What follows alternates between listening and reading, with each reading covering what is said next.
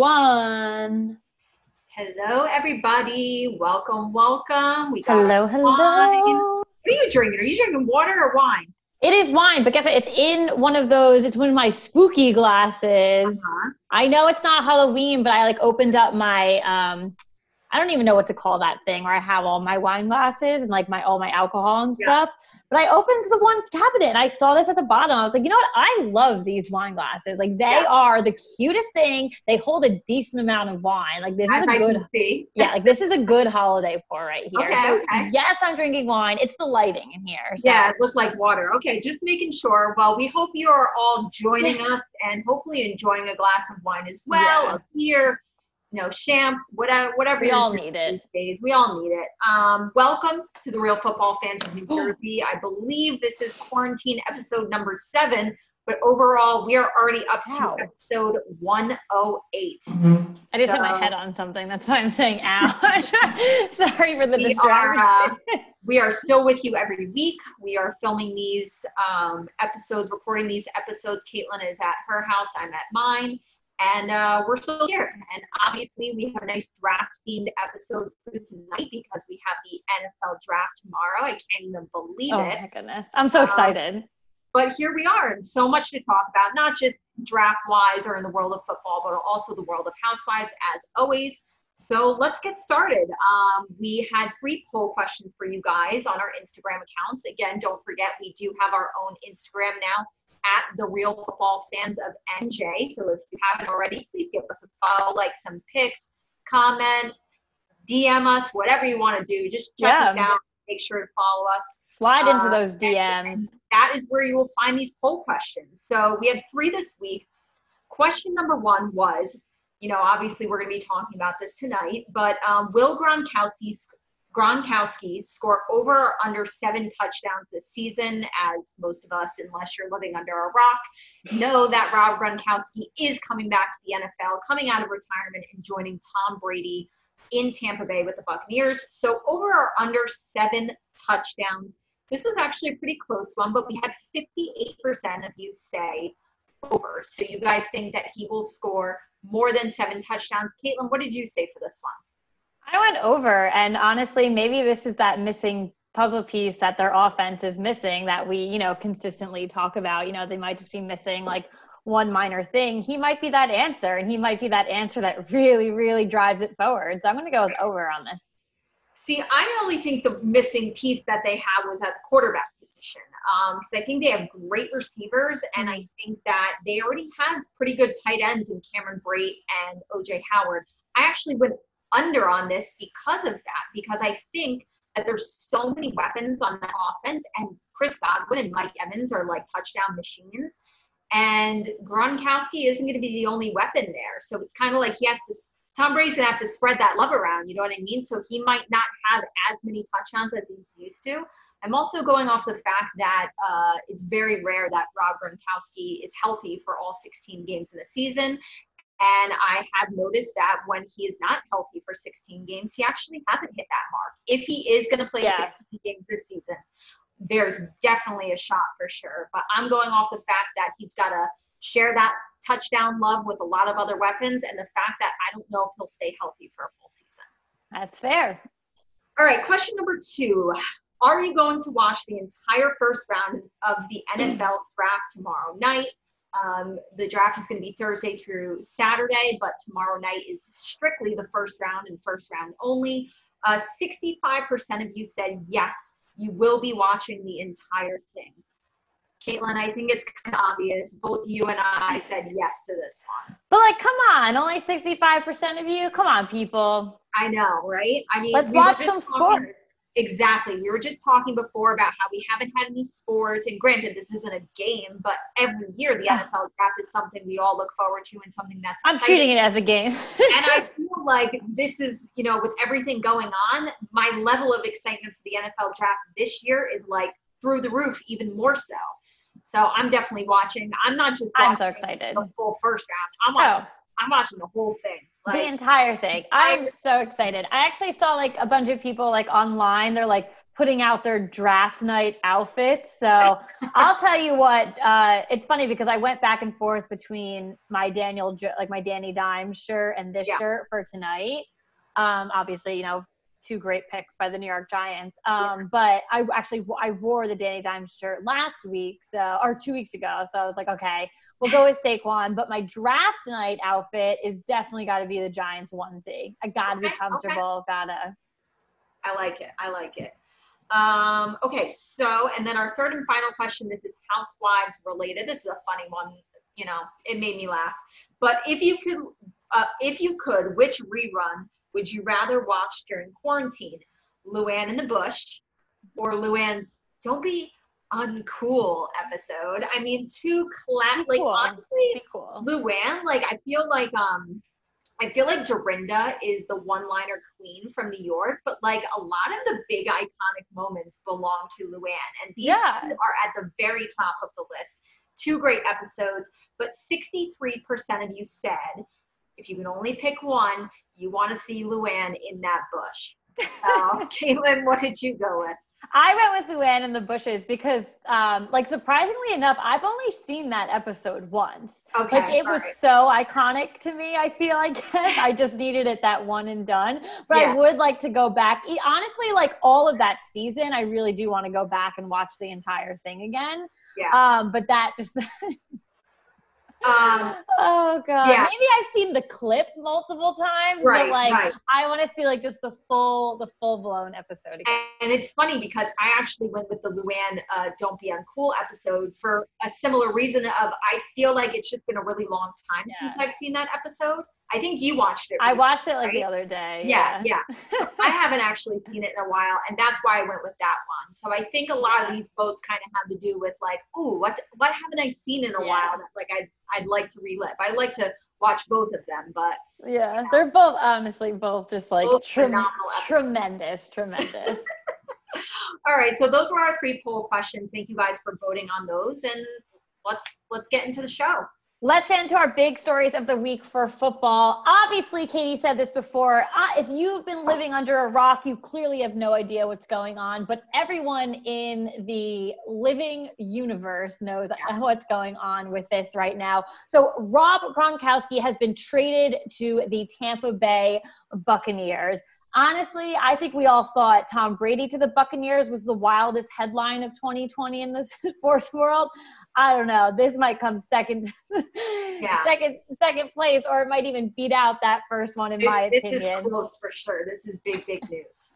So yesterday it was confirmed that GRONK, or Rob Gronkowski, is coming out of retirement and going to be playing back with Tom Brady in Tampa Bay. New England traded Gronk a 7th-round pick to Tampa Bay in exchange for a 4th-round pick in tomorrow's draft. So we're cutting it down to the last moments here, people. So literally right up until the last minute, Bill Belichick's making moves.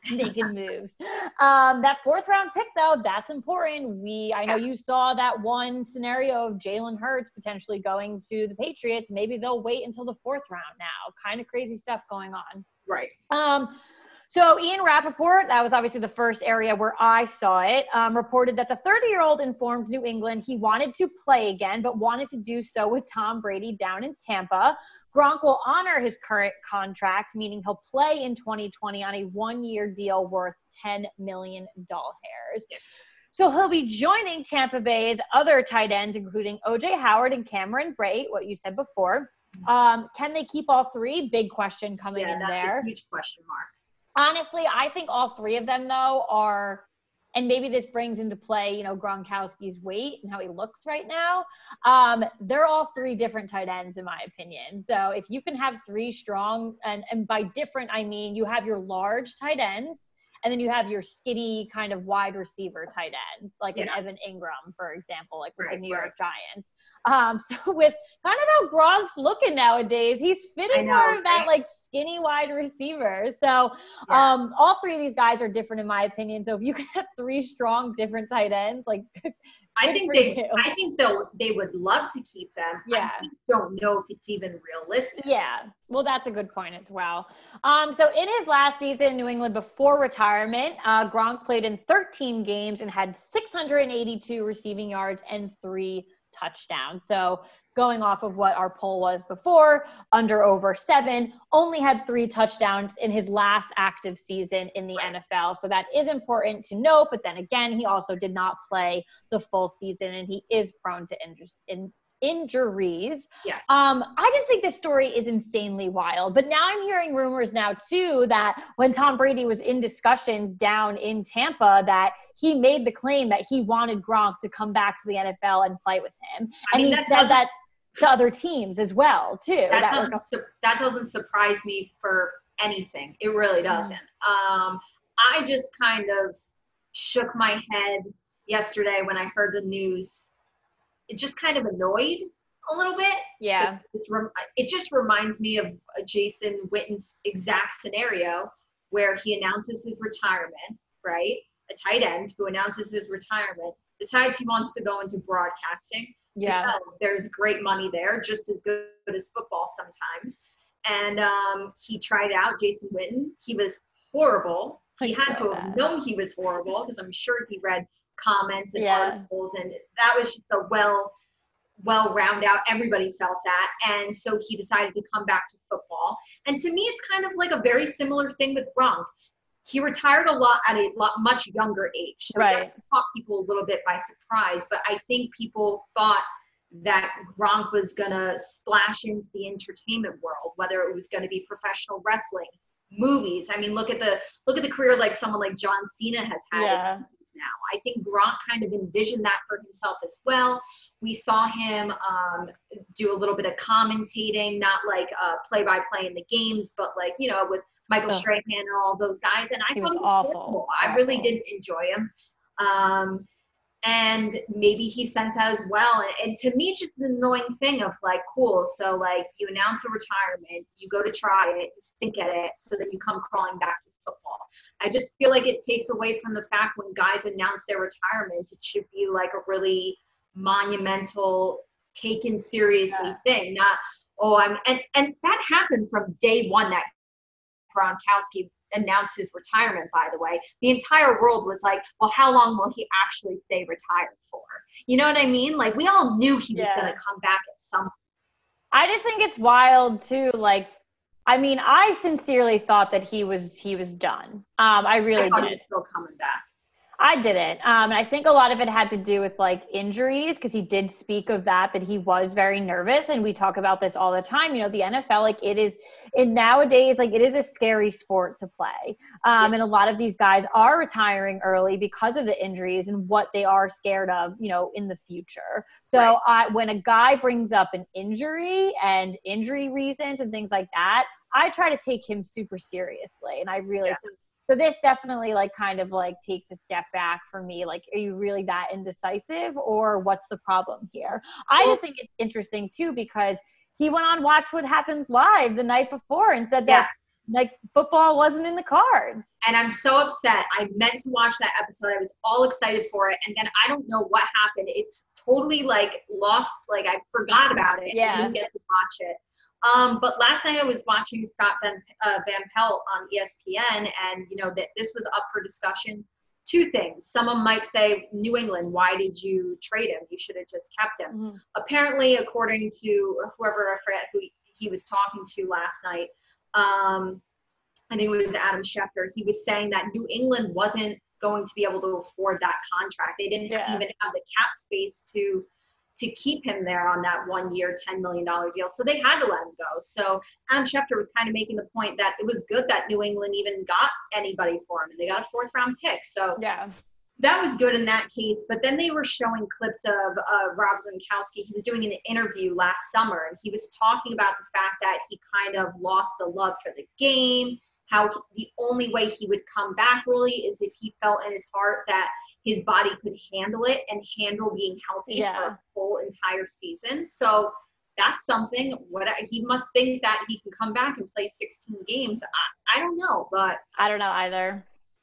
We'll see. And who knows, like, you know, Tom Brady is certainly not going to be with the Tampa Bay Buccaneers forever. That's just going to be the end of his career. Like Gronk might just chill with Tom Brady in Tampa Bay until Tom Brady decides, okay, and after a year or two, maybe three, that he's done, and then Gronk might be done as well. We'll see.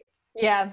It's just, honestly, to me, it's just, you can peel it back in so many different ways, and this story and this situation is just wild. Wasn't it so interesting, though? I was thinking this yesterday when the news broke, how we polled everybody for our show talking about, do you think, when Tom Brady landed with the Buccaneers, we polled everyone and said, do you think the Tampa Bay Buccaneers are going to win their division now? And the majority of people said no. Yeah. It almost makes me really curious if we polled everybody again, okay, now that we've got Tom Brady and Rob Gronkowski for the Buccaneers, now how do you feel? I think my answer is still no. My answer is still no, but it certainly makes things quite interesting. Oh, yeah, absolutely. But we'll see what happens. But crazy stuff. Just when you think the lull is like over, free agency wise and all that stuff, crazy things happen. Dude, maybe they're just doing it because they know how bored we are without sports. So like, it's like all the new NFL jerseys that are coming out. There's no way that all these teams had plans for new jerseys. Like, get the hell out of here. Like, very funny. Come on. All right, let's get into our second, and it's not so much a story, but we definitely wanted to make this a draft theme episode. So we've been posting to our story on our Instagram page, kind of keeping people up with what are analysts, sports writers, commentators, what are they saying in their mock drafts? Who do they think teams are taking, where the quarterbacks are going, who the Giants, because we're Giants fans, who they would be taking at number 4, trades happening, this, that, and the third. Well, today, obviously, we have a ton of mock drafts that were published across all like the big publications, kind of getting in their final mock drafts. So we specifically wanted to pull just one and go through it and kind of give our commentary and our thoughts on these picks, and kind of shed light on what we think is going to happen tomorrow. So we did take a mock draft that was published today with CBS Sports, and it is writer RJ White. So we are going to pull up RJ's mock draft. We will go through it and give our thoughts. So here we go. Again, CBS Sports, RJ White. This was posted today. So pick number 1.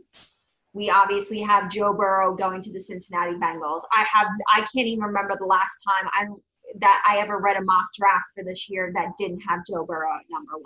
If something else happens, it would be the biggest shock in the last 5 drafts. The only other thing I've seen besides Cincinnati taking Joe Burrow at 1 is like once in a blue moon, you'll see a random draft, a mock draft that has Miami trading to 1 to take Joe Burrow. So this kid's going number 1. And apparently I read a thing that the Cincinnati Bengals have already informed him, like, hey, we're taking you first tomorrow. Yeah.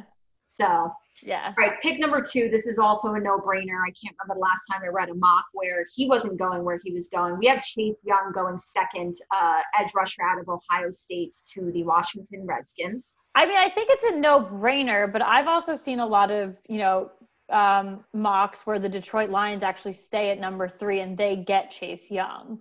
I don't know who replaces him in these mocks at the second pick for the Redskins, but I have seen that multiple times. I feel like a month ago, and I remember I told you this, I would once in a while see a random mock draft that would have Tua at number 2 to Washington, and Washington just saying, Dwayne Haskins, it's not going to work. We're going. Yeah, that would be honestly another like shocker in my opinion as well. Like I would be completely shocked if Joe Burrow didn't go number 1, and if Tua found himself in that 2 spot. Yeah. But you're someone like the Washington Redskins. Like you're tanking in all facets of your organization. You go for one of the best players. Oh yeah. And that person is Chase Young at this point. Yeah. I think I feel bad for teams when they're like in the top 3 picks and that draft just doesn't have like a clear cut, like number 1, number 2. Like when we took Saquon Barkley, it was like we had the second pick and it was just kind of like, all right, you can't mess it up. You're going to take Saquon Barkley and we can all feel good about it. It's a it's like a sure bet. You know what I mean? Yeah. That's what they have here with Chase Young. Oh, he's just such an attractive, edge rusher, and you want that so badly for your team. And it's like, of course, I'd love him to be on the New York Giants, but just to see him go to the Redskins, you're like, ah. I know. Pick number 3, we have Detroit staying in place. I know Detroit definitely might be fielding calls tomorrow in moving spots, but they have cornerback Jeff Okudah from Ohio State. I have seen that this is their guy in the majority of mock drafts that I've read, and good news for them, if this is their guy, they definitely can trade down a spot, 2 spots, Absolutely, and still get him. Mm. So I feel as though this is going to be a surefire thing for Detroit, whether they stay at that 3 spot or maybe pick at like 5 and Miami comes and takes their pick. It's not a like a, I don't know what the right word is, but the cornerback position, like you just said, like they can trade up and still get him later on. Well, let's not forget either that they lost their number 1 cornerback in Darius Slay. So this is like 100% filling a void. It just makes sense for them. Listen, I'm guaranteeing that the Lions or the Giants are moving. Like I am putting my bets behind it. It's going to be either one. It could be both. It's going to be either one, in my opinion. One of them is moving. So that's the one thing I disagree with in this draft. So this mock draft so far. Right. Because we have Detroit staying put at number 3. And we also have the Giants staying put at pick number 4. He has Jedrick Wills Jr., offensive lineman from Alabama. And that's my draft. Like, that is my draft pick. And, like, I know a lot of people, like, would want to, like, hang me from the nearest thing and be like, come on, like, Isaiah Simmons. Like, I get it. I would love Isaiah Simmons as well. But Jedrick Wills Jr. is just such and you're going to hear this phrase from me a lot tonight, such an attractive offensive lineman. Like, it's the one that you want. It's the Quentin Nelson of the group, like of this draft. Like this is him. Like this is him. So I'm happy that this guy put this in his mock because we've seen a lot of Isaiah Simmons. And it's not even in mock drafts. It's just people out there like no-brainer, like Isaiah Simmons to the New York Giants. Like, and if they draft him, so be it. I'm a happy camper either way. Me too. But this is the one at the end of the day that I believe in. We've spoke about several times on this show what we want and what we expect and what we think for the Giants at number 4. And I think you and I have both agreed that we would like an offensive lineman. Again, like you said, I agree. I'm not going to be upset if it is Isaiah Simmons. Mm-hmm. And to me, as far as offensive linemen, I don't care whether it's Jedrick Wills, whether it's Becton, whether it's Tristan Wirfs. Whoever the Giants have studied, and obviously they've studied all 3, whoever they feel is the strongest, I trust them to do their job and pick that guy. Yeah. So, and again, something that I like, if we're going to go offensive lineman, people are like, oh, but Isaiah Simmons, there's a guy that I like that he might be gone by the time we pick at the beginning of the second. But a guy like Zach Vaughn, if the Giants can pull off taking an offensive lineman, and then get linebacker Zach Vaughn in the second, that's my ultimate win dream scenario for the Giants. I also need to touch on here too that the Giants in history, like it's, and you can all look it up, do well in the second round, like do phenomenal in the second round. So you got guys like Landon Collins, Jason Pierre-Paul, like that's just to name a few. We do well in the second round. Maybe that well doesn't pan out like for long term. I mean, we still have Sterling Shepard, so that's fine with me. But it's just the history. I think you got to look back, like even like way back in the day, like early 2000s Giants, 90s Giants, like we thrive in the second round. So I agree with you on that point. Like we could wait and get a guy like him and do really well with him. So exactly. All right, pick number 5. This has been pretty popular. Seen it all throughout mocks. We have Miami staying in place at pick number 5 and taking quarterback Tua Tagovailoa from Alabama. No true shocker here. It's not a shocker. I don't know.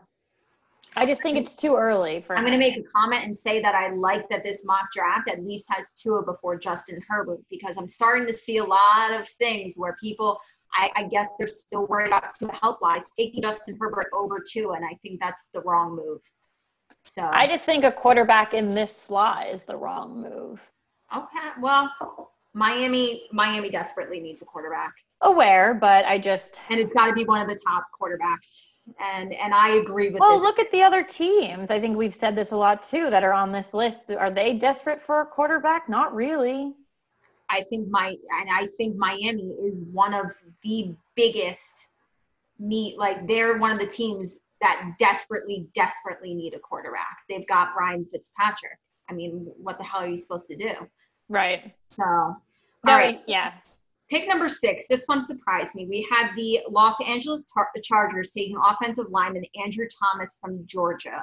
Obviously, we've seen a ton of mocks that have Justin Herbert here at this spot. Another quarterback needy team. And it kind of surprised me that if you're not going quarterback and you want to go an offensive lineman, it did surprise me that it was Andrew Thomas that was going at this spot and not somebody like Tristan Wirfs or Mekhi Becton. You know, it's funny when it comes to like the linemen of the group. You find that teams really, you have your popular guys, you have like especially for like linemen, it's not wide receivers and running backs where you have like a laundry list of really talented kids that are entering the draft. The linemen, you got good ones, but you have like maybe 2 or 3 standouts. Yeah. Or like household names that people would know. But when it comes to drafting them, teams get very cozy and comfortable with guys that maybe they, for instance, right now we're Skyping people, we're phone interviewing people. Yeah. But, after the combine, they get cozy with people, and it might not be the people that by name. It's like with the Giants with Daniel Jones last year, and that was, an anomaly because it was a quarterback position. But I think when it comes to linemen and kind of these, I don't want to call them secondary positions, but they're not like the stars of the, like the spotlight, people, the exciting people that you get to draft, to wear their jersey, things like that. Teams really do their research behind the teams and talk to a lot of these people. And I think this is an instance right here where they probably spoke to those top 3 guys. Absolutely. But they spoke to a bunch of other people too. And Andrew Thomas might be just hitting that sweet spot for them. Well, I think the thing with offensive linemen is really what it is I think it has to do with whether you're an offensive tackle, a guard, a center, and where you're lacking the most on your offensive line currently, whether you have a guy who, I can still draft him because he can shift around the offensive line. Yeah. That also is a huge factor as well. So, all right, pick number 8. We spoke about this on the show last week, that it's a not so well kept secret that Atlanta wants to trade up from their 16 pick. And in this mock draft, we have Atlanta trading, coming up to pick number 8, taking Arizona Cardinals pick and selecting. Remember, we were like, who's their guy? Who do they want so badly that they're coming up? They're taking CJ Henderson, quarterback from Florida. So yeah.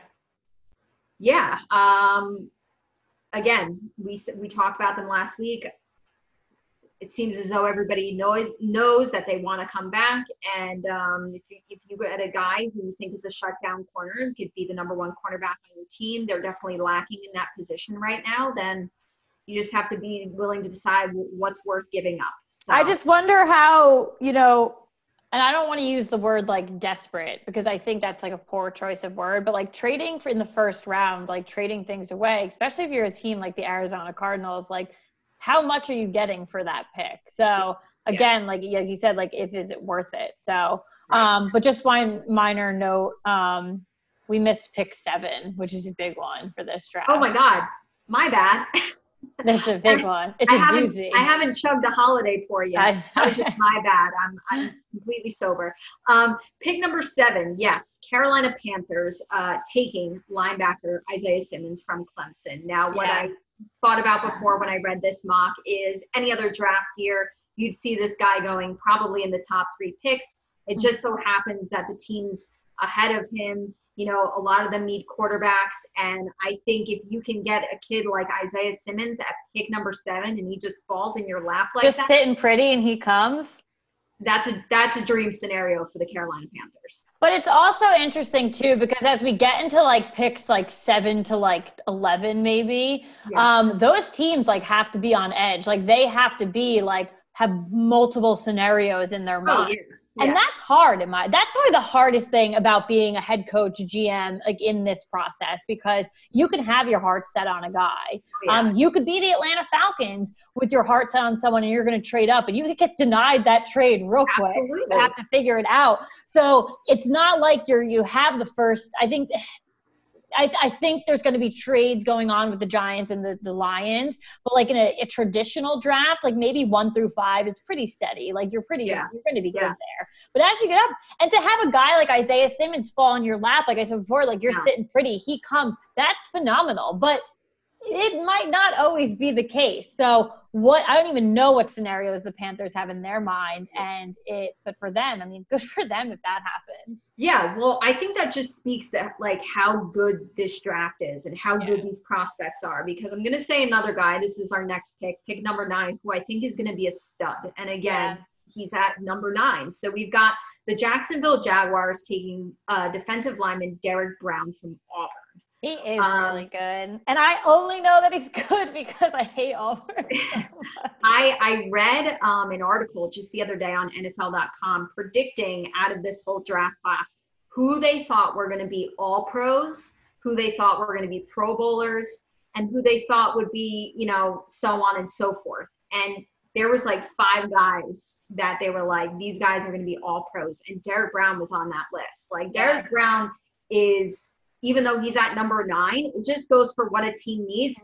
Realistically, he's probably like the 5th best prospect in this class. So again, this is great being a team at 9, being able to get such a high caliber player. Agreed. Okay, this is an interesting one. Pick number 11, we have another trade. Pick number 10. We have another trade. This was originally the Cleveland Browns, and we have the Denver Broncos coming up to take what I think is going to be the top wide receiver in this class in Alabama's Jerry Jeudy. Oh, he's so good. I think this would be phenomenal for the Broncos, and I'd be willing to give up a little bit because of the fact that after this pick, we have several teams that are going to be looking at wide receiver in the Jets, the Raiders, the Niners, the Eagles. And I think for Denver, if they're like, no, we want Jeudy and we really think he separates himself from the pack, it makes sense to leapfrog all those teams and land your guy. Yeah, and then you're going to have the Jets in the next pick totally kicking themselves in the ass because they totally could get away with getting Jerry Jeudy in the first round. Yeah. Because honestly, he is just insanely talented. And again, I know him very well, playing for Alabama. So I have watched the kid for, the past 3 years. Great. He's freaking insane. And it really just goes to show, like you had just said before, like the talent of this draft and kind of just like where everyone's sitting, because as a wide receiver, like in many other years, like he would have gone real early, like definitely first 3 picks. Like he is that talented. Yeah. Okay. Pick number 11. As you said, the New York Jets are here at 11. And we've got who CBS Sports actually has position-wise ranked number 1 for their position, offensive lineman Tristan Wirfs from Iowa. We've definitely seen him pegged in several mocks to the Giants at 4. So this is a stud as well. Yeah. And I know I feel like I could say I know for a fact that the Jets are either going offensive lineman or wide receiver at this pick. And whether they go one way or the other, they should be able to get a really good pick. But I would like to see them get a wide receiver. But getting a strong offensive lineman to protect Sam Darnold, it makes sense as well. But they desperately need offensive weapons. Yeah, absolutely. Okay, pick number 12. This is going to the Las Vegas Raiders. We now have our second wide receiver off the board in what I think is the second best wide receiver in CeeDee Lamb out of Oklahoma. So I definitely think he's going to, if Judy's your guy and you don't get him, CeeDee Lamb is not a bad consolation prize. I think he's going to have I think he's going to be a talented wide receiver as well. And you kind of just stay put and have the chips fall as they may. And this is still a good pick for the Raiders. Yeah, absolutely. Okay. Pick number 13. San Francisco's picking here. They got that pick from the Indianapolis Colts during free agency. And this is a team that you really, really need to watch tomorrow as far as trade-wise. They have 2 picks in the first at 13 and 31. But let it be known that after those 2 first-round picks, the Niners don't have another pick until the 5th round, which is insane. Yeah. So if the Niners don't trade away one of these first round picks to collect more, they'll be insane. Like, that's one of my other like guarantees of going in the first round tomorrow. Like I already said, like the Lions or the Giants will make a move, or someone will make a move for them. This is my other guarantee, 100%, putting all my money behind it. The 49ers are giving away one of their picks. Don't be surprised, people. They could give away 2. Like, seriously. They honestly could. And it's I feel like I wish we were in that position. They're the defending NFC champion. They have a roster full of really young and really talented players. And they draft so well. I really do feel like over the last few years, the Niners have been one of the best teams at drafting. It's put them where they is today, 100%. Collect more draft picks, because you can't have 0 picks in 2, 3, and 4. That's crazy. So, in this mock, we do have San Francisco staying put, not taking a wide receiver like I thought they would at this, but defensive lineman Javon Kinlaw from South Carolina. He's supposed to be a really good player too. So it's not a bad pick by any means. But again, I'd like to see them either trade out, or if they're staying at 13, I'd rather see them get a wide receiver. Yeah, so it's not like a bad pick. It's just a pick, in my opinion. And I think if you're in the first round, like your pick needs to be on point. So. All right, pick number 14. This is Tampa Bay. This is certainly surprising because this is pick number 14, and we've seen this guy going at number 4 to the Giants. So we have offensive lineman Mekhi Becton out of Louisville. This makes perfect sense to me that Tampa Bay, with him still on the board, would take him to protect Tom Brady. Absolutely. So that to me is a good one. Then we have pick number 15. We have the Philadelphia Eagles. This is in a trade. So they're taking the Browns pick and desperately need wide receivers. Taking probably the 3rd best wide receiver, in my opinion, in another Alabama boy, Henry Ruggs III. So, like Jerry Judy's a beast. Like Henry Ruggs is just right there, and it's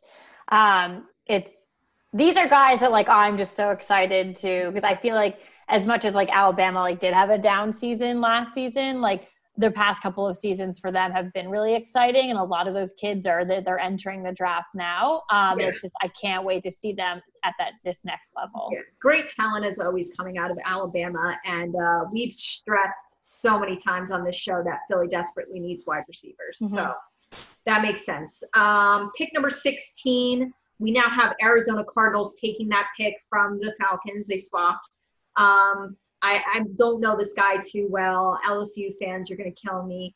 Kalavin Chasen, edge rusher from LSU. I'm not going to speak on him. I don't know too much about him.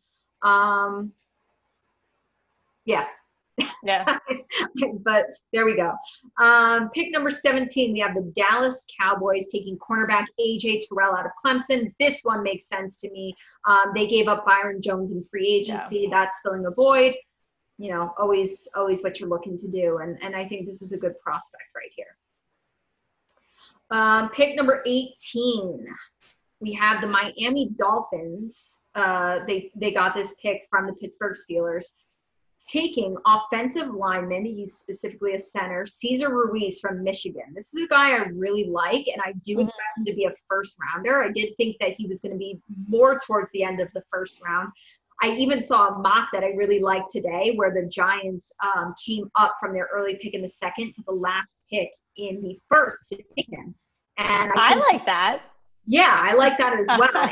Even in that mock, we still had, I think we were taking like Tristan Wirfs. So we were taking 2 offensive linemen. And I was like, I dig it. I dig it.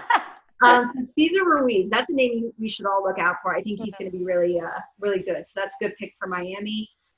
Pick number 19, this is going to the Raiders. We have cornerback Jeff Gladney. He's definitely a top cornerback prospect. A lot of good cornerbacks in this first round. Yeah. So again, like if you're looking for cornerback, you can kind of stay put. Like again, that kind of shows with the Atlanta Falcons moving all the way up to get CJ Henderson. Like, do you need to go that far up? I don't know. Yeah. Pick number 20, we have Jacksonville Jaguars. So many wide receivers. The record is, by the way, 7 wide receivers in the first round. I can't remember what year it was, but that's the record. So we'll see if we break that tomorrow night. But we have LSU wide receiver Justin Jefferson. Again, like I have good faith in these wide receivers in this first round. A lot of really good talent at this position. Yeah. Pick number 21, we have the Cleveland Browns taking offensive lineman Ezra Cleveland from Boise State. Again, ton of really good offensive linemen. That's exciting, at least for us. I know we love to see that. Pick number 22, the Vikings taking cornerback, another cornerback, Jalen Johnson out of Utah. Here's where we get back to some interesting stuff. You might have been like, did they skip over Justin Herbert? Because, usually he's like at number 5 or number 6. No. We have New England sitting pretty at number 23 and taking Mr. Justin Herbert, quarterback out of Oregon. To me, this is bold. To me, at this point, if Justin Herbert is still on the board and New England just sits there at 23, I feel like it forces their hand. Don't you think so? I don't know. I feel like it forces their hand a little bit of like, okay, come on, New England. He's still on the board. Like, you should take him. But yeah. I don't know. To me, maybe it's just me still like just not believing that Tom Brady isn't their quarterback and they're like in desperate need of one. Yeah. To me, the Patriots just never scream out that they need a first round quarterback.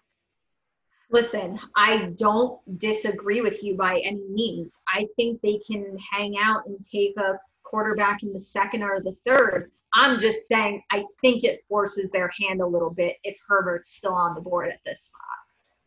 Yeah. I'm torn with that. It would be interesting. We've seen so many mocks with Jordan Love going to New England at 23. Never do we usually see this because Herbert's usually gone by this pick. So right. It makes me wonder like what they would do in that scenario if he would still be on the board. Absolutely.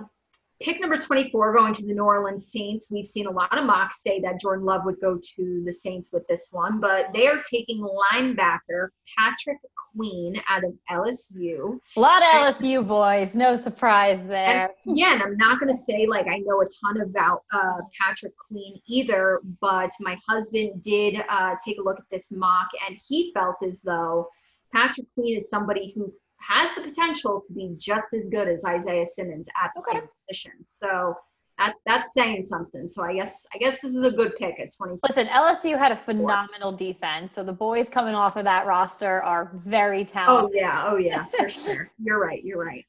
Pick number 25. We have in a mock draft trade, the Chargers taking the Minnesota Vikings pick. We were all scratching our heads a little bit, not taking a quarterback at 6. They're jumping back into the mix, and at 25, taking quarterback Jordan Love out of Utah State. Mm-hmm. He's such a wild card to me. Like he really is. Either going to hardcore pan out, or people are going to be kicking in themselves that they ever made him a first-round pick. Yeah. Like I struggle between, is this kid like a diamond in the rough, or should he really be a third-round quarterback? But his name is everywhere, I feel. Not just for drafts. Like, he's all over social media. His name is, even when he was playing in college, his name was everywhere. And it's not – so I don't know.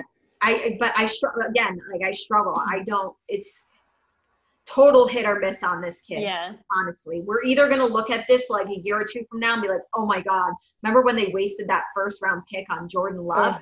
Or we're going to say, wow, that kid actually really legitimately panned out. Yeah. Okay, pick number 26, we have the Miami Dolphins, another offensive lineman, Josh Jones out of Houston, 6'5", 319, big boy. Big boy, big hog molly. Pick number 27, we have the Jacksonville Jaguars, another offensive lineman. Another big boy. Yeah, 6'5", 322, even bigger. Austin Jackson out of USC. Pick number 28, we had the Baltimore Ravens taking linebacker Kenneth Murray out of Oklahoma. Pick number 29, we had the Tennessee Titans offensive lineman, 6'5", 323, Robert Hunt. Look at all these linemen going in the first round. That is what I like to see. It's truly unbelievable. You know what? What does that tell you? If the Giants take Isaiah Simmons at number 4, we can still potentially get a really good offensive lineman early in the second. Yeah. So a lot of great guys here. Robert Hunt, offensive lineman out of Louisiana, pick number 29 to the Titans. Pick number 30, we have the Green Bay Packers, another linebacker. Saw a lot of linebackers as well in the first round. Jordan Brooks out of Texas Tech, which is, you know what, I was just going to say, I don't know much about him. Very interesting. I don't know if this is CBS Sports or just this specific writer in general, but he has him as the 11th best linebacker and the number 139th prospect overall. So that's very interesting that this would be the pick at 30 if that's the case. Curveball. And then pick number 31, we have, here we go, San Francisco 49ers. Trading that pick, happy to see that, and the Indianapolis Colts taking that pick at number 31 and taking Yetur Gross-Matos, edge rusher from Penn State. He has a really inspiring story, so I've actually seen him on SportsCenter, ESPN a lot, and he's definitely a first-round talent. So, and I feel like there hasn't been a lot of edge rushers. Now this is the third one in the first round. Yeah, so that's a decent amount for the first round, I think. Oh no, I feel like it's not. I feel like because I feel like if I need something on defense, and granted you're going to take what you need, but the studs of the defense are kind of like the cornerbacks, or if it's like a big sack guy, like a big defensive end. So I am a little surprised. You're right.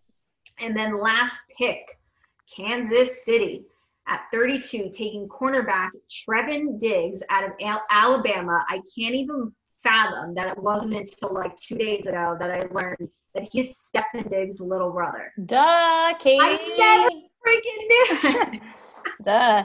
Hey, Trayvon might be giving him for his money too. Trayvon's good. Yeah. No, he's definitely, I've seen him in a lot of definitely first round. And I can't even believe that I never knew that, but I never knew that. But he would be, in my opinion, like I definitely give him first round credit. Like I do see him but to me, and it's funny because like we'll go into this later with our game, doing a lot of research like over the past couple of years with drafts, a lot of strong people are coming later on. And we don't realize that obviously till years after. Right. Trayvon for me is one of those kids that could be a strong second, third round pick in my opinion. He definitely has first round credentials, and it would be no shocker to me tomorrow night if he goes in the first round. Right. But a kid like him, don't hang your head low, or teams do not, like, you still go after him hard in the second round. So. Okay. Well, there's like 3 things that I take away, or one thing and 3 little points to it. A lot of offensive linemen, a lot of wide receivers. You'll love to see it. A lot of cornerbacks. Yeah. Cornerbacks, offensive linemen, wide receivers. I mean, that mock alone speaks to me that those are like the 3 positions that are just loaded in this year's draft. So again, like, don't be so quick to possibly jump up and trade a pick thinking that you need to get a guy, because, for example, if it's a wide receiver or a cornerback, like, you can still land just as good, if not maybe even better, staying where you're staying. I think with this draft too, and I said this before, like with drafting linemen, you have the 3 guys that maybe everyone in the world knows their name, and then you've got multiple other people.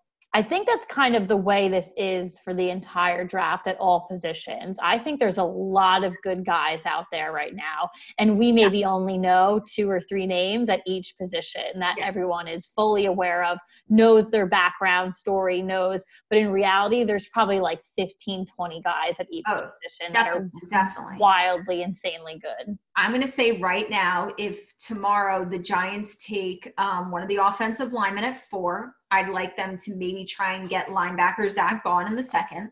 Mm-hmm. Or if they take Isaiah Simmons at 4, I'd like them to get a player like Cesar Ruiz, either at the beginning of the second, maybe trade into the very end. The Giants have a ton of picks, by the way. We do. We have a lot of picks. Yeah. So honestly, like if they decide to go Isaiah Simmons at 4, and then they can still land a really strong offensive lineman by trading into the very end of the first, they should do so. Well, that's what they did last year. They traded up until, who did we get? DeAndre Baker. Oh, no, never They mind. traded the first and took the very last pick in the first round. They had 3 first-rounders last year, but they came back into the first at the very end and took quarterback DeAndre Baker. Yeah. So honestly, like that, we have so many picks that could be a really potential scenario for the Giants. Yeah, absolutely. I'd like to see some, just, let's see what we can do. Move some things around, move some pieces. But yeah, no, that was good. All right. We'll come back to football later, but let's get into our big stories of the week for Housewives. So I'll kick it off with, it's like a second up. It's a follow-up. It's a sequel to last week when we spoke about Bethenny Frankel and all the drama there, her with exiting Real Housewives of New York. So she's not happy with Bravo as the show goes on without her. Well, you know what? The show was going on anyway, Bethenny. So she took digs at Bravo after the Real Housewives of New York premiere. Said that the opening, we spoke about this last week, was a middle finger to her, and we went through that. She also said the show is sort of not maybe the right content to inspire people. Went over that last week. Maybe she thought she was the one character that could go out, inspire, make a difference for a show like Real Housewives. So Andy Cohen is reportedly upset by the comments. I mean, as I would be as well. Feels the show really helped build her brand. And I 100% agree with that. Yeah. She's one of, if not the most successful housewife across all the franchises. She built that Skinny Girl brand. Essentially, we saw it. She was selling Skinny Girl products in like a shop, in a grocery store. Yeah, like she was like no one knew who she was, and she was selling like granola bars. I would never say she wasn't a hardworking woman, because clearly she was out there hustling. Yeah, but it put her on the map for sure. Absolutely. So Bethenny also reportedly threw a fit when a Real Housewives of New York producer said the show doesn't need her. Luann also made comments recently on a podcast that the show doesn't need her either. So here's the quote from Luann. I feel this season, because Bethenny's not there, the women have a place to express themselves and show more of their personality. And I think this is the best season yet. It's like Bethenny who? It's the best season ever. Listen, I think Bethany's taking it a bit too extreme right now, and I understand why Andy Cohen and Bravo are upset with her. I do also understand why she's upset with Bravo and Real Housewives of New York. I think Luann's comment is a little extreme. I think the show needs Bethenny, in my opinion, because now they have survived without her in the past. No, I'm aware of that. I know. I think she's really has molded herself over the past couple of seasons. Like, I was really looking forward to kind of see like where she would be at this point in her life right now. And I don't know, because now we're seeing kind of like the evil and dark sides of like Dorinda and Sonia and Ramona. That hurts my heart. Like, we're seeing like dark sides of them now too. So for Luann to come out and say it, and for Luann to come out and say this, like, come on, Luann, like we've all had a problem with you. I kind of also think Luann likes the fact that she's kind of the star of the show now, because usually, especially I took notice to it when they do their taglines at the very beginning of the show. They leave like the big star as the last one. Yeah.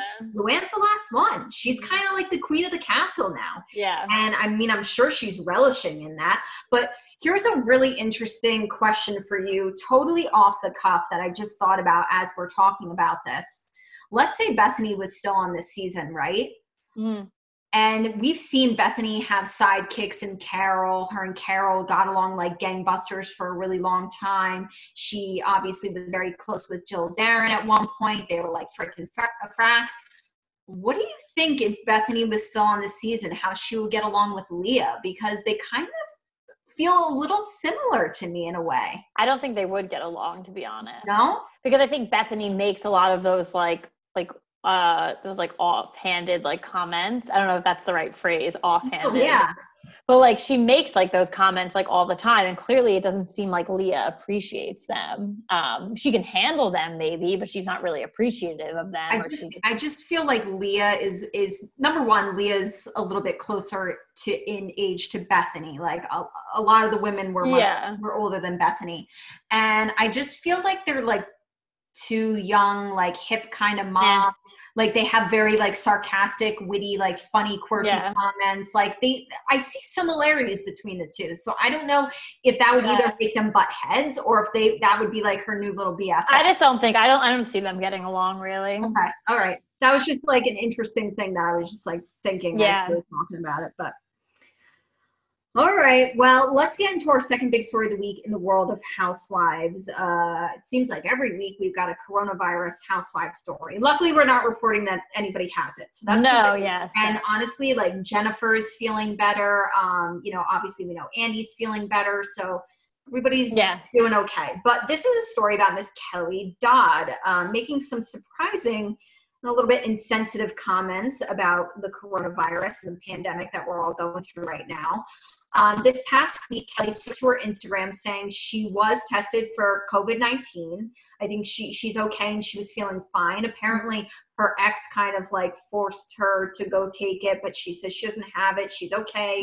But she didn't get tested. And she also revealed that she's recently traveled on an airplane. So she did get comments about that. People saying like, kind of giving her flack for that. And hold on.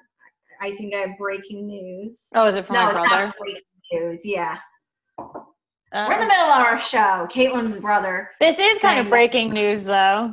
Dorit from Real Housewives of Beverly Hills graduated from Quinnipiac University. So, like, everybody in Caitlin's family minus Caitlin went to Quinnipiac, and I went to Quinnipiac for a little. So, I thought it was breaking news because it was in all caps. But very interesting. I thought it said Dorinda at first, and I was like, ooh. But I would have died. I hate Dorit, honestly. No surprise. She's a big So anyways, back to the story. Kelly did say that she recently traveled on an airplane. A lot of people were commenting, not liking that she did that. Mm-hmm. And Kelly basically was defending herself. She commented back saying, if it's dangerous, why are the airlines still flying? You think I want to fly? I had to get back. How is that elitist?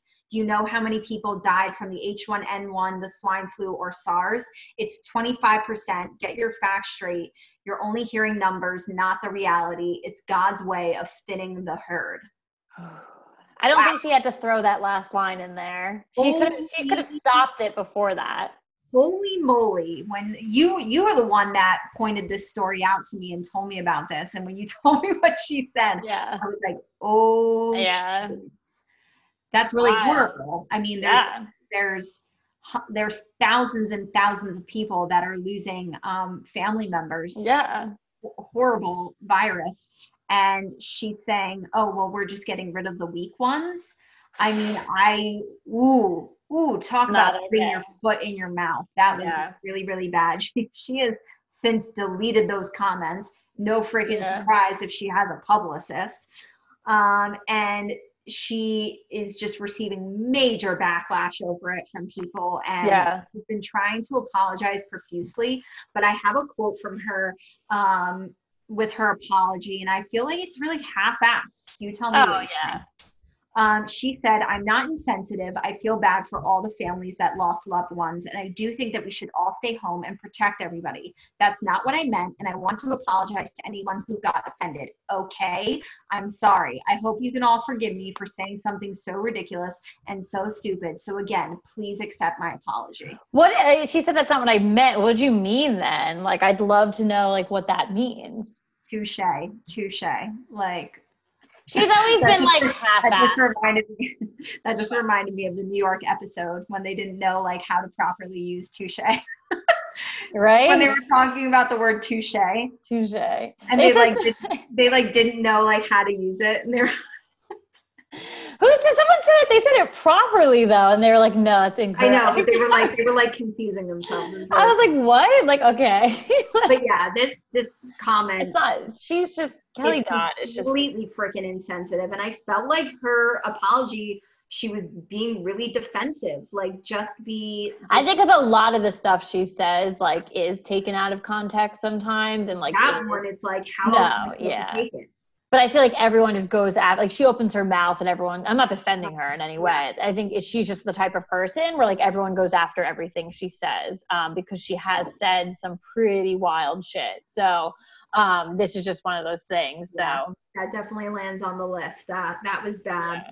And completely insensitive to all the people that have lost loved ones. She's going to be affected by it soon. She had to get tested. Like, you're going to be affected by it sooner rather than later. Like, and I know that's scary, and I'm not trying to like scare our listeners right now, but like somewhere down the line, like you're going to know someone, or like you individually are going to be impacted by this. Like this isn't something, so like you just like, everyone right now needs to just like shut their mouths and like sit at home. Like, this isn't political. Like, this isn't like God knows what. Like, it's an illness that the entire world is suffering from. Right. Let's all just stick together on this. Sit on your damn couch, fill up a wine glass, and just shut your mouth until it's over. Yep. It's not that hard. That wasn't my get it off my chest. Oh my goodness, but a little crazy. All right. Let's have some fun, and we're moving back into our draft theme. So we are going to play a game tonight. It's called Food for Draft Thought. So we took a look way back into the system, 5 years running, the past 5 NFL drafts. Honestly, I had so much fun looking back at all of these drafts. Me too. Oh my God. And it's wild, the shit that like we uncovered, because you forget. You see these stars on screen, you're like, damn, they were drafted like in the 6th round. Like, what's going on? So from each of these years, we are going to decide who is the best first round pick, what second round pick should have been a first round pick, who has been the best pick so far outside of the first 2 rounds, and give a letter grade for the New York Giants first round pick. So we are going from 2019 to 2015. In my order on my computer right now, I have 2019 to start. Me too. Okay, good. All right. So we are just going to go right through them. So let's go right through them. So 2019, who was the best first round pick? Best first round pick, defensive rookie of the year. Could have been thrown out there for defensive player of the year amongst the entire league. Defensive end Nick Bosa, he went number 2 hands down. Yep. Let's go 49ers. I picked the same thing, and that was a no-brainer there. Yep. Number 2, what second round pick should have been drafted in the first round? I said this earlier in the show. I'm so unbelievably impressed with the way the Niners have drafted over the last several years. I'm going wide receiver Deebo Samuel. He was taken at number 36, and I do have little itty bitty notes for some of these. So I wanted to point out that he was the 3rd wide receiver taken. Marquise Brown, who was a good pick, went to Baltimore at 25. N'Keal Harry went to New England at number 32. And I just think, obviously, N'Keal Harry, but I think Deebo Samuel is the best wide receiver out of this bunch, out of that draft. Getting in the second round was a great pick. Wait, I think I messed this up, because I'm surprised you didn't say my guy's name. All right, we'll say it. No, but I'm looking it up online because I think I messed it up. Hold on, because I can't say anything and like screw myself over. How about I'm going to go on. No. I was right. I picked DK Metcalf. I was so surprised. Okay. Yes. Okay. I got so nervous. I have to be very honest. Getting DK was a 3rd rounder, I think. No? Oh, that's what I screwed up then. Wait, I think no, he was the last pick in the 2nd round, I think.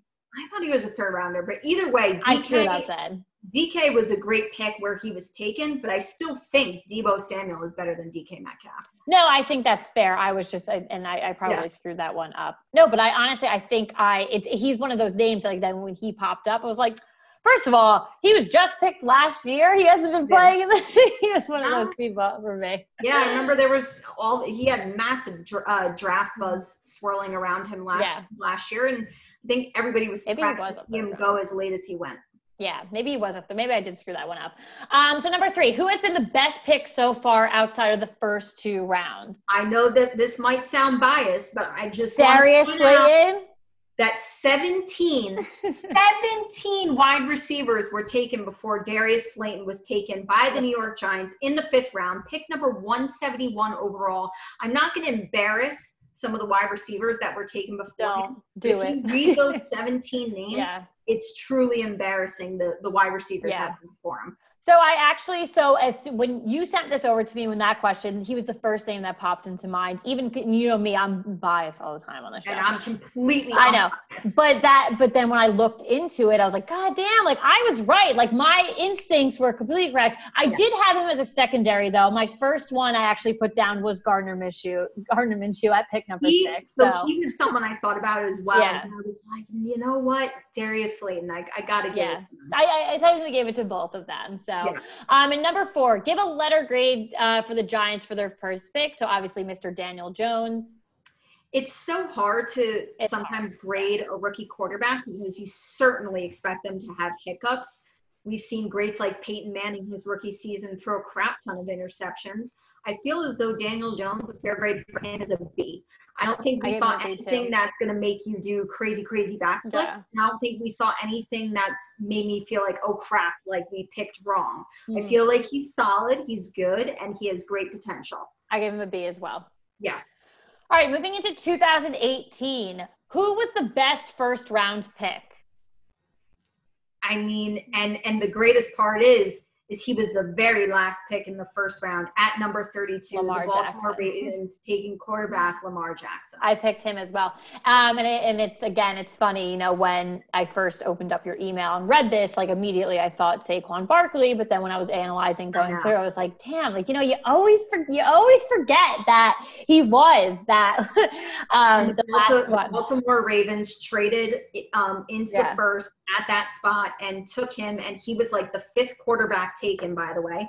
And, you know, in his second year at the quarterback position is the MVP of the entire league. You hit a freaking home run. Absolutely. No other way around it. Good for them. What second round pick should have been drafted in the first round? This was so easy for me, in my opinion. Well, I actually thought there was a couple of good second rounders here that could have been in the first. To me, I feel like I'm definitely giving love to linebacker Darius Leonard, Indianapolis Colts. He was picked at number 36. He led the league in tackles his rookie year. He was defensive rookie of the year. He was a first-team All-Pro, and he made the Pro Bowl in his second year and was a second-team All-Pro this past season. He is phenomenal. I went with Nick Chubb. That was a no-brainer for me. Nick Chubb, that was my second pick. I really feel like there were really strong players. He was one of those people. So there's a lot of people like on my list that just like popped into my head without me even going through and analyzing and looking at people. And he was one of those people right away. In my opinion, I need to look at who else was picked in the second round. That kid was a first-round pick, no-brainer. Well, if you did, there were a lot of really good names. Oh, well, yeah. So absolutely. I agree with yours. I agree with mine. Those are 2 guys 100% should have been in the first round. Yeah. Ooh, so my answer for this one's a little interesting. But who has been the best pick so far outside of the first 2 rounds? I feel like I'm going to get crucified for this, but whatever. Mine is interesting because my answer, this guy didn't even get drafted. I have Phillip Lindsay, running back from the Denver Broncos. He went undrafted. He rushed for over 1,000 yards in his first 2 seasons. In one season, he had 9 rushing touchdowns. In another one, he had 7 touchdowns. And 20 running backs were taken in the draft that year, and he was not one of them. I mean, that to me is insane. That's phenomenal. So that is great. I don't even think I looked at undrafted people, so good for you. I made it to like the 6th round on each one. I was like, I can't look anymore. So I actually went with Bradley Bozeman, left guard for the Baltimore Ravens. He was picked in the 6th round. And here's why I picked him. And there was a lot of guys on this list. Like, I don't want to be crucified for this. So he is an Alabama boy. So obviously I know him very well. You know me and offensive linemen. They are, to me, they're the star of the show. You can rave about your quarterback. You can rave about your wide receivers. But at the end of the day, it's what your line puts up for you. Yeah. So he played in all games his rookie season. He only started 1 or 2 of them, I believe. started all of the 2019 season for the Ravens. Obviously, look how good the Ravens were last year, and look how good your quarterback was. For sure. So clearly the kid's a solid lineman. And right now they're questioning the whole right side of the line. The left side of the line is solid. He is being one of them. So I don't have like all right biggest stats for you, but out of all these guys, these are the ones I looked at. So all right. Give a letter grade for the Giants' first pick. Well, it was running back Saquon Barkley at number 2. I don't think you can give him anything other than an A. plus. I gave an A. I gave an A only because, and are pluses and minuses a thing? Yes. I included some pluses and minuses. It's not an A plus only because, and this isn't necessarily his fault. I just feel like we haven't seen his full potential because he has had such a crappy offensive line. Yeah. I feel like he's an A. But, oh, my God, give that kid an A-plus line. Like, give him Ezekiel Elliott's line, and he's going to be insane. So I'm giving an A. Perfect. All right, moving into 2017, who was the best first-round pick? This was like almost a head-scratcher for me. I wasn't expecting when this pick happened, but Kansas City at number 10 decided to go for quarterback Patrick Mahomes. I know. I think overall right now that's great, but I went with Christian McCaffrey. He's your highest paid running back right now. He was phenomenal. But he was good at the time. Like when they picked him, it was a no-brainer in the first round. I think people did scratch their heads when Patrick Mahomes. They were like, wait. Yeah, no, it was really because the Chiefs like Mitch Trubisky went, The Chiefs still had Alex Smith. They were still like a playoff team. So when they took Patrick Mahomes, I was like, I didn't even necessarily know they were going to go for a quarterback. So Patrick Mahomes he's the best player in the NFL right now. So I have to give it to him. I mean, I'll never forget, like, it's kind of like sidetracking, but I think it was our first episode of this show. We spoke about the fact that they decided to sit him for one of the games. Right, because they were making the playoff. And they put Patrick Mahomes in. And that was like one of our first topics that we ever went over. Like, I'll never forget that. I remember it very clearly, yeah. And here we are now. Like, look at it. I know. We're getting old. I know. What second round pick should have been drafted in the first round? I have running back Dalvin Cook. That's all right. He was taken by the Minnesota Vikings, pick number 41. He was the third running back taken. Fournette went at number 4. McCaffrey went at 8. Obviously, McCaffrey is a stud. Fournette's battled some injuries. I'd certainly rather have Dalvin Cook over Leonard Fournette. Dalvin rushed for 1,100 plus yards this past season, 13 touchdowns, plus the kid can catch. He had 519 receiving yards, and he's a stud. He's a top 5 running back in the league. Absolutely. Number 3, who has been the best pick so far outside of the first 2 rounds? This was another twofer for me, but I think someone who I called. I was like, you guys all need to pay attention to this kid. Yeah. 5th round. San Francisco 49ers, number 146, tight end, George Kittle. I mean, come on. And I just want to point out that I counted 8 tight ends were taken before Kittle. That's wild. I do have George Kittle too, but before him, I do have Alvin Kamara. The fact that he was picked in the 3rd round, that was one of the things when I opened up these like spreadsheets to look at them, I was like, what? I know. Listen, I saw Alvin Kamara first because obviously he was in the 3rd.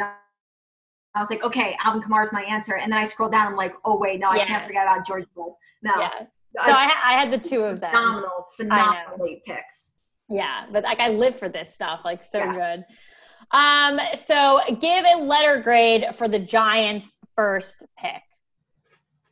Yeah, this was tight end Evan Ingram at number 23, and I remember being really surprised. I didn't know that we were going to like necessarily be targeting a tight end, but at 23, it's kind of like where the chips fall. You know what I mean? Like you're getting towards the end of the first round, and he's so hard to grade because when he's healthy, like he's great, but he's so never consistently healthy, and it's so tough. Apparently, the 49ers want him. But I still feel like when he's healthy, I still think the Giants could look at trading him. I agree. Yeah. So when Evan Ingram is healthy, I think he is like a top 5 tight end. But again, the inconsistency hurts him, and I'm giving him a B.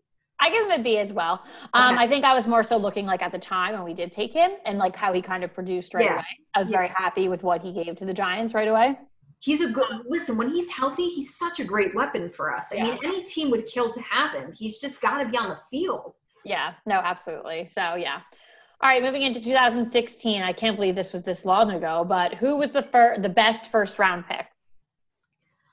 You know, I don't like his personality issues, but I'm going with running back Ezekiel Elliott. Me too. Kills me, but me too. Dallas took him at number 4. Yeah. And as much as he kind of like, you know, you don't want to deal with his off season stories, his personality issues, but it doesn't take away from the fact that he's like a top 3 running back in the league. So, yeah. What second round pick should have been drafted in the first? I know for a fact you definitely took who I took. I have wide receiver Michael Thomas. Michael Thomas, because 3 wide receivers went before him. Yes. No. 5 did. I only got 3. Oh my God, I can't count. You missed one. And I wrote down these names specifically. Oh, who did I miss? Because none of them are better than him. None of them are even close. Well, that's what pissed me off. Other people I just wrote down. I didn't really look at anyone else. This one pissed me off to no end. I only counted 3 people. We had Michael Thomas going to the New Orleans Saints in the second at number 47. We had 5 wide receivers taken before him. And I feel as though so Michael Thomas was the 6th wide receiver, right? Okay. I feel as though for the first 4, he's so much. I feel as though the best 2 out of those 6 are Michael Thomas at 6 and who was taken as the 5th wide receiver. So you ready for this? We had in order Corey Coleman, Will Fuller, Josh Doxson, Laquan Treadwell, and who I think is the second best out of the bunch, being the 5th wide receiver taken, Sterling Shepard. Oh, duh. I don't know why I was not thinking that. And no offense to Corey Coleman, obviously he's on the Giants. I like him too. He's good. But to be the first wide receiver. Michael Thomas. I know. Michael Thomas is the best wide receiver in the NFL right now. I know. So it's it kills me. He's one of those picks, and we'll get into it in the 2015 round that makes me want to shoot myself in the fucking forehead. And Sterling Shepard went 7 picks before Michael Thomas. And he's good, and love Sterling Shepard, but oh my God. It makes you scratch your head and think what did they see on tape or what did they see at the combine that people weren't doing backflips over Michael Thomas? Oh, I know. Who has been the best pick so far out of the first 2 rounds? To me, I thought this was a no-brainer. outside of the first 2 rounds. Right. What did I say? I said outside of the first 2 rounds. Maybe I just heard you wrong. Yeah. Okay, so listen, I have to respect any team that is able to find their franchise quarterback out of the first 2 rounds. Even usually you only find your franchise quarterback usually in the first round, right? Oh, I know who you picked. I'm giving respect, and it sucks again too, but I'm giving respect to the Dallas Cowboys drafting their franchise quarterback in Dak Prescott in the 4th round at pick number 135 overall. Listen, I think that's fair, and I definitely thought about putting him on my list as well. But to see him next to a name of Yannick Njoku, hell yeah, I was going with Njoku because I want him to be on the Giants right now. I know. Yeah, he's the number 1 as well. Yeah, absolutely. All right, so this is where it gets fun. Give a letter grade for your Giants' first pick. So we had cornerback Eli Apple. He went number 10 overall, and I definitely think that was a reach. He shouldn't have gone at 10. No. He should have gone later. And, he was able to come in right away for us, and he was able to get starts as a rookie, and that's what you want in a first rounder. But he was obviously quoted as being a cancer to the team, and I didn't think that he lived up to any of his potential. I'm giving him a C-. I gave him an F. I don't like him. It's that simple. Moving into 2015, who was the best first round pick? And this is what makes me want to shoot myself in the forehead. What did you pick? I got to say, I wasn't too impressed by the 2015 draft. I wasn't, but I'm actually going. This is my latest first rounder. Oh no, I'm sorry. Lamar Jackson was number 32. This is my second latest. Pick number 18, the Kansas City Chiefs took cornerback Marcus Peters. Yeah. So just in case you forget this guy's resume, 3-time Pro Bowler, 2-time first team All-Pro, 2-time second team All-Pro, NFL Defensive Rookie of the Year. This guy, he's been bouncing around. Like he's about to play for the Baltimore Ravens on his third team. So I kind of hate when I see like such a stud like that, like not just be solidified on like one team and stay there his whole career. But Marcus Peters is no joke. He's a phenomenal cornerback. So I went with Mr. Todd Gurley, and why I want to shoot myself in the forehead is because the Giants picked Eric Flowers right before Todd Gurley was picked, and I was just like, you know what? If we had played this game like 1 year ago, my answer would have been Todd Gurley. But whatever the sorry, I know there's a lot whatever the F is going on with I said effing before. Sorry, we usually don't curse. Whatever the F is going on with Todd Gurley, it seems as though this is a man going downhill. And for somebody who was only drafted 5 years ago, like he shouldn't be going, and who was like the top running back in the league. Like he was the guy. I think he's going downhill. I just think he's going downhill. I think there's just some questions that need to be solved for. I don't think he's going downhill. He needs his career to be resurrected. It could happen. There's been worse. Listen, there's been a lot worse. It could happen. He could be Eric Flowers, and we'll get to that in a little bit. What second round pick should have been drafted in the first round?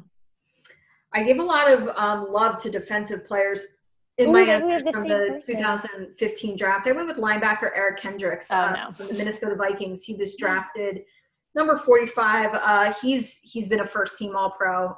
He was a Pro Bowler this past season. He's really come into his own and been like a defensive star for them. So I'm going with him.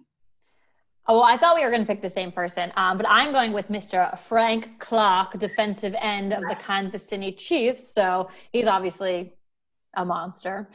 So to see that he went in the second round, it was one of those other like eye-opening things. Yeah.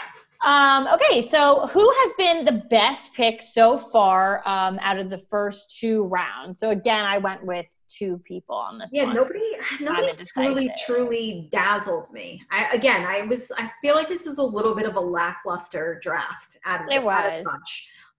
But again, I went with a defensive player and another player for the Minnesota Vikings. They have great defense. I went with defensive end Danielle Hunter.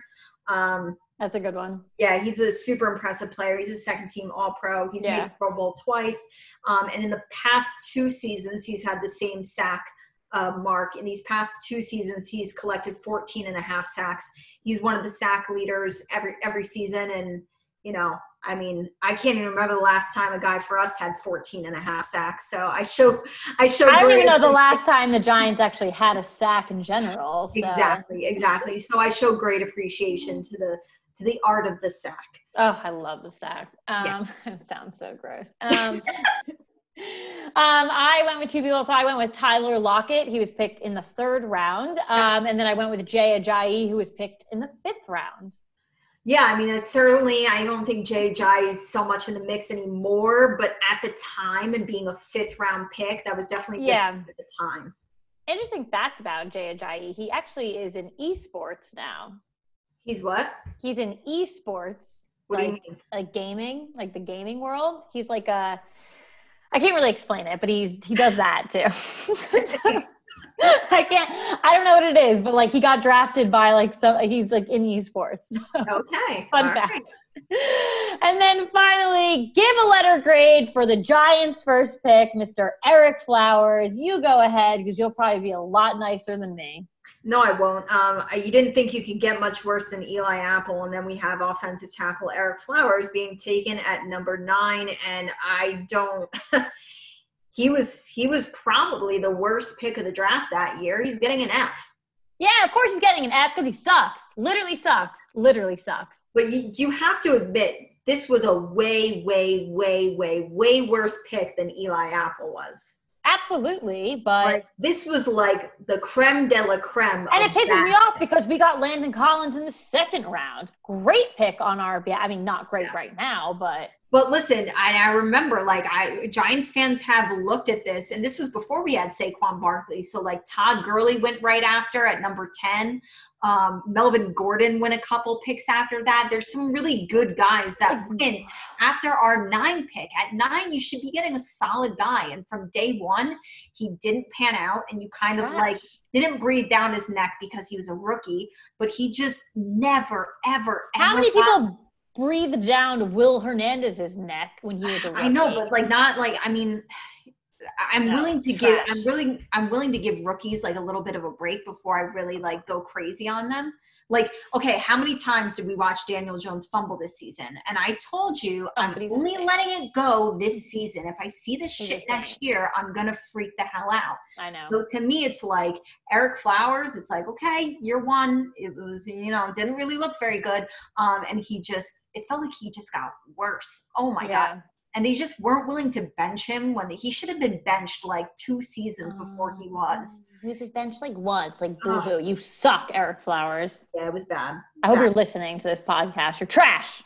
Yeah, bad drafts. And then somehow Tom Coughlin gets fired, but Jerry Reese was able to keep his job. Listen, this can be a whole episode. Get it off my chest. Good segue. Good segue. No, great segue. No, that was a fun game. And it was, again, like I said, definitely interesting to go back and see all of those. Yeah, to walk down memory lane. And all those players again, like everything like that, like to see who was picked when. And there was names that we didn't even touch on. Like I honestly recommend like you guys going out there, go look at the drafts for the past 5 years. My favorite thing is like my eyes lighting up when I see like the guys that are studs right now that went in the rounds. And if you and this is the easiest way to look at it on Wikipedia. If you Google, 2017 NFL draft through Wikipedia, they'll show you all the picks, when they went, et cetera, et cetera.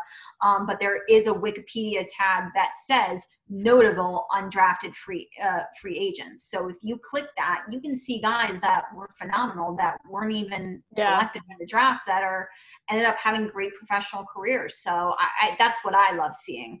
Yeah, no, I agree.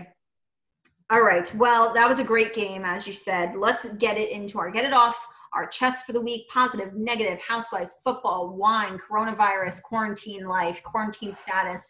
Tell us how you're feeling this week. Yeah, so it's the quarantine diaries. I'll keep it short and sweet and to the point. I mean, we're on quarantine like week 5 or 6, I think. Fortunate for me, work is pretty busy for me. I've been working nonstop, so I'm fortunate enough to, have a job, still. Like, I'm very happy about that. It is a little crazy, but it's keeping my mind off a lot of things. I'm not just working, It fills up your day. It fills a lot of my day. So I'm getting into a pretty steady routine of working out twice a day, which is great. I did hurt my shoulder today though, so I think I might take tomorrow off. It really hurts. So it's too much. Too much working out. But it's good. I mean, this past weekend, I built an island for my kitchen, like a roll-away island. I had 2 things in there that I really wanted to get out that were they were shelves units. I just didn't really like them. They were from the previous owner of my house. She sent me a lot of Snapchats of it, and it was giving me a headache looking at it. It took me about 6 hours. Realized afterwards that if I had a power drill, it probably would have taken me 4 hours. That's too long for me. But I'm proud. I put, to put something together and to see it, I screwed up on 2 areas and I won't they're still screwed up. I don't think I'm going to fix them, but no one will notice. I'm just so happy. Every time I walk into my kitchen now and see the island, my eyes light up and I'm like, oh my God, it's so excited. I got a new shower curtain and I think I said it on last week's episode. I got new bedding. So I'm shifting things around. Rocking and rolling over there. I was looking good. Catching up on all my shows. So watching everything. And just, I don't know, I think this past week I've been in a genuinely good mood. So very happy for that. So I do think, and I've been trying to do one little thing every night. The other night I got that new shower curtain. I changed the shower curtain. Last night I did some generic cleaning around the house. So I've been trying to, I have an Amazon Alexa I have to set up. Or an Echo, whatever the hell they're called. I definitely agree with you. I've been giving myself goals of the week. These are tasks that I have the time to complete them. Yeah. Let's complete them. Let's do it. So I've been trying to do one thing each night because my day is very scheduled. So I'm up in the morning, I'm getting ready for work, and I actually have been getting ready for work too, doing my hair and makeup and wearing actual clothes. Actual tops. I'm wearing sweatpants on the bottom. So let's be honest here. I did wear jeans the other day, but it was whatever, just to make sure I fit in them. So that, and then like once I'm done, you know, I'm working out during work, and then I go and I work out after work, and I have dinner, you know what I mean? So like I'm on a very strict schedule. Absolutely. So I do make sure that like I put time aside to do like one thing per night. So I do definitely need another hobby though. I loved, you know, doing this little construction project this past weekend. So I might do something again. Oh, maybe I wish we were in quarantine. I'd just send you over to my house and get you started on a bunch of projects, but. Yeah, so we'll see what I can, you know, maneuver this weekend. So, but yeah, so just all good things. So definitely getting through. I'm excited for the draft tomorrow. It's the normalcy. You know, we look at the draft every year, so I'm looking forward to it. All right, very good, very good. And I'm giving you my quarantine update of what to watch for the week. I started, and I know Caitlin did as well. We watched the first 2 episodes of the documentary mini-series called The Last Dance. Really good. It is following the 1997 to 1998 NBA season of the Chicago Bulls. Obviously, you've got Michael Jordan, Scottie Pippen, Tony Kukoc, Dennis Rodman, all those guys, and obviously Phil Jackson at head coach. And it's something that they've been showing a lot of like clips of, and I was just like counting down and waiting for it. And so it airs on Sundays. This past Sunday was the first 2 episodes. This upcoming Sunday will be the next 2 episodes. There's 10 total episodes, and such a good watch, especially for us sports fans that are really missing sports right now. Like, this is what we need. Like, it's really, like, I know we all had, like, the Tiger King, and we were all like, oh, thank God the Tiger King, because it's, like, hit the spot. Yeah. But, like, this for, like, especially for sports fans is, like, this is the Tiger King we were waiting for, right? It's the Tiger So, like, we didn't know we were waiting for Tiger King. We didn't know that was going to be the phenomenon. We didn't know we needed that in our lives, but we knew we needed the last year. We needed last year. The only thing I'm going to get off my chest is in regards to what I've seen so far through 2 episodes. We have that season where Scottie Pippen he had signed a 7-year deal, which you're just never going to see nowadays. Like, it's too long of a contract. You know, you only sign a couple years, that way it can be readjusted based on your performance. And Scottie Pippen was, you know, maybe the second best player in the NBA at that time, just behind his teammate, Michael Jordan. And he was being vastly underpaid. I mean, he was the only 6th highest paid guy on the team, and like 100 and something highest paid in the NBA.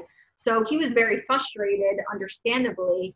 But what happened to him is he had gotten injured the season before, and he could have gotten his surgery in the summer and been ready to go like day 1 of the NBA season. And because he was so bitter and so angry with the GM and management and not structuring his contract and getting paid more money, he decided, you know what, if they told me like they're just going to trade me after this season anyway and they're not paying me this money, then I'm just going to do the surgery at the beginning of the season. I'll just sit out the majority of the season.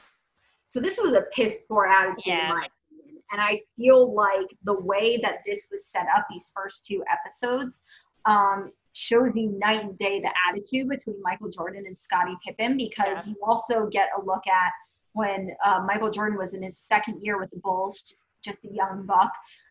He was injured and he missed some time, and you would have thought you had to put this guy in like straps, like on a gurney, to hold him back from coming back to the court and playing, because he was so disgustingly competitive and loved basketball and never believed in tanking, never believed in losing. Oh, we're not going to make the playoffs, so who cares about this game? No, he played every single game to win, and they had to hold him back from coming back from injury too early.